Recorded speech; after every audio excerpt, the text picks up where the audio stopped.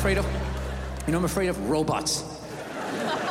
Yeah, I saw one get interviewed on 60 Minutes, the top journalistic program in the United States. And he's just sitting there getting interviewed, not nervous at all, just rattling off all the fucking answers, you know?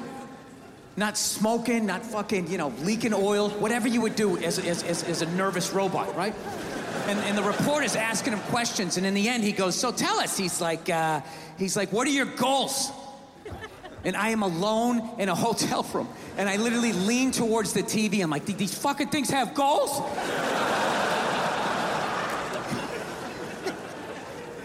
And the fucking robot just answers. He just goes, he goes, well, what are your goals? And the robot goes, to become smarter than human beings. Yeah.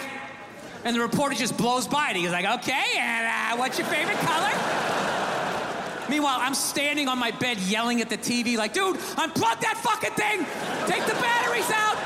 Pull the wires out. Do something.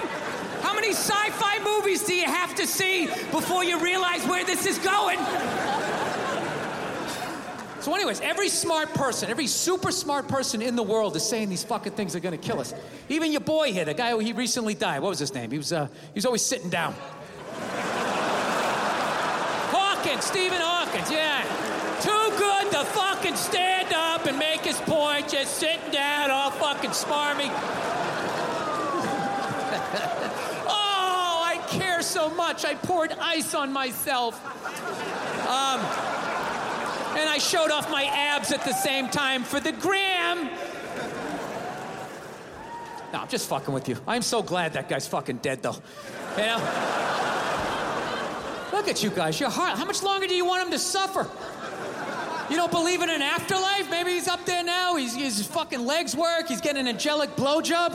How much longer do you want him to fucking sit there so you could feel better about yourself? Well, at least I'm not all fucking twisted up saying smart shit, right? I couldn't fucking stand that guy. He was so fucking negative. He never had anything positive to say. Hey, Steve, what do you got for us today? In 2035, there'll be no more apples. Thank you, Steve. Thanks a lot. Wasn't thinking about that. Now I am. Hey, so what's the solution? It's too late. We needed to try 40 years ago. Thanks a lot, buddy. I'm gonna go cry with my child now. Dude, I could hang out with that guy for about 3 minutes before I took the brake off his chair and just swung him into the other room.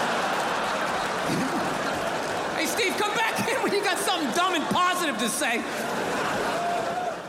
Stream Bill Burr, Paper Tiger, only on Netflix.